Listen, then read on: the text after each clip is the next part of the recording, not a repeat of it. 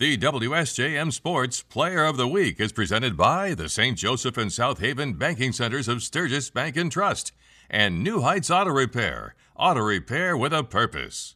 This is Dave Wolf, WSJM Sports. I'm here in South Haven with our WSJM Sports Player of the Week, Xavion Harrington of South Haven Football. So first off, congratulations. Thank you.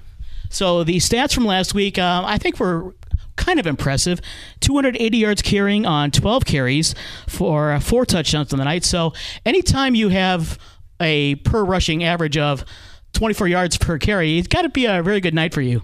Yeah, it really is. It's basically try to get the first down, keep going, and just keep trying to score as much as possible.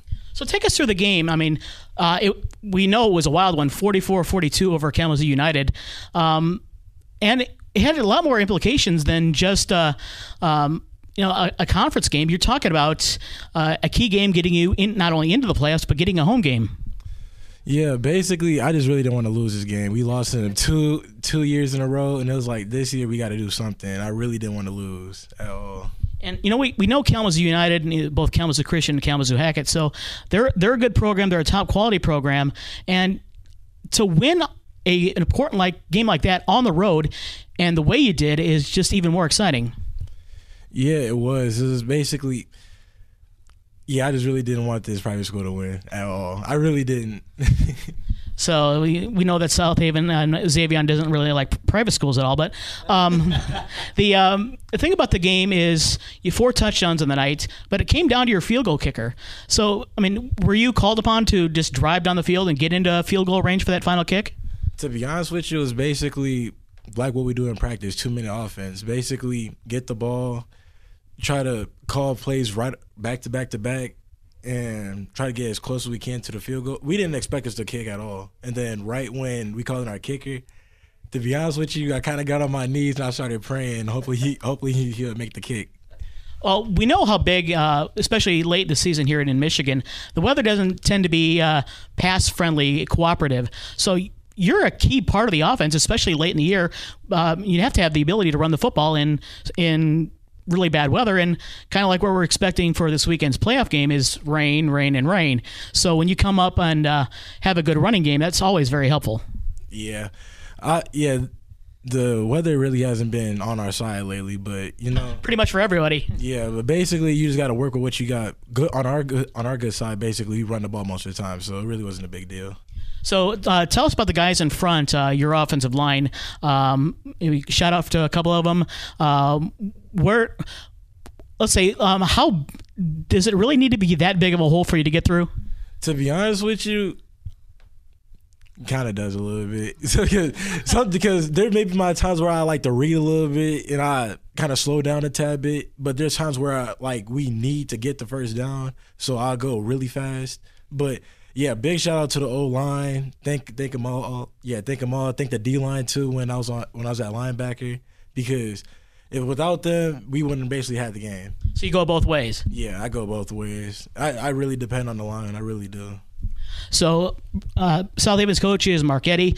We just said his offensive line is key. So tell us who those guys are.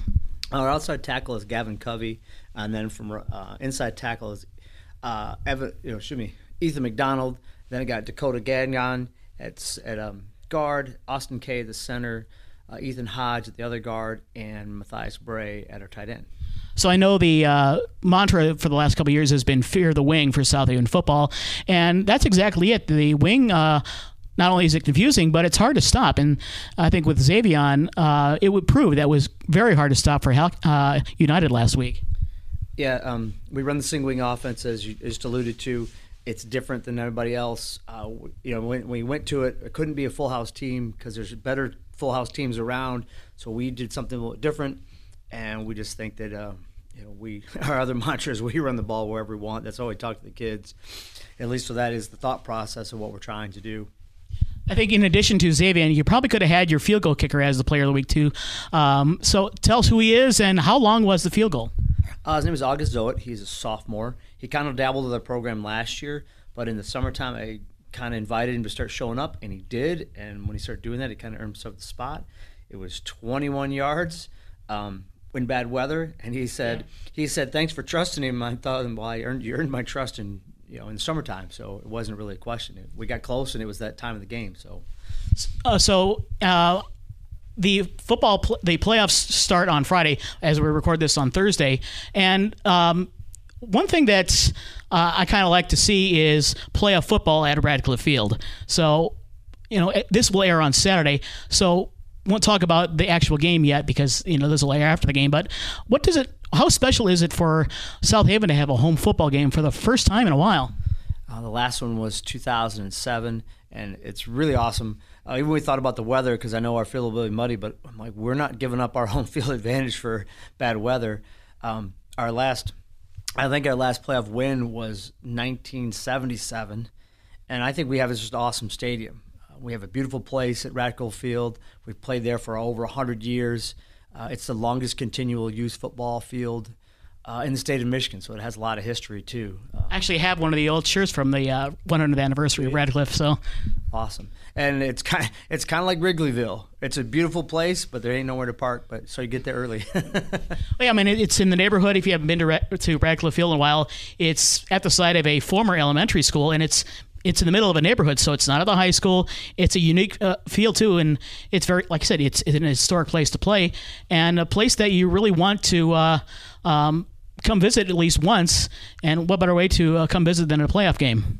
Yeah, absolutely, and we're really excited about it. I tell you, I am. So tell us how the season has gone. I mean, you finished the season at 6-3. Played a couple of tough opponents. I know Forest Hills. I think it was Forest Hills Eastern. You play obviously Constantine, who won your division, but you came in second in the division, and you came up with some very key wins at some very difficult places to play, including Waterville Elites. And so, I mean, I think this has been probably one of your biggest successful seasons in a long time. It has been a successful season. Last year, but it's not over yet, though. Right? Yeah, yeah. Thank you. Last year we lost 3 games in a row within the last 30 seconds, or against Allegan beat us on the last play, on the last play in the fourth down on a 2-point conversion. Yeah, they tied us in the last play in regulation, and they tied us on fourth. They took the lead on the 4th down in overtime. And then week 4, we had to take on Waterville Elite, who was having a great season.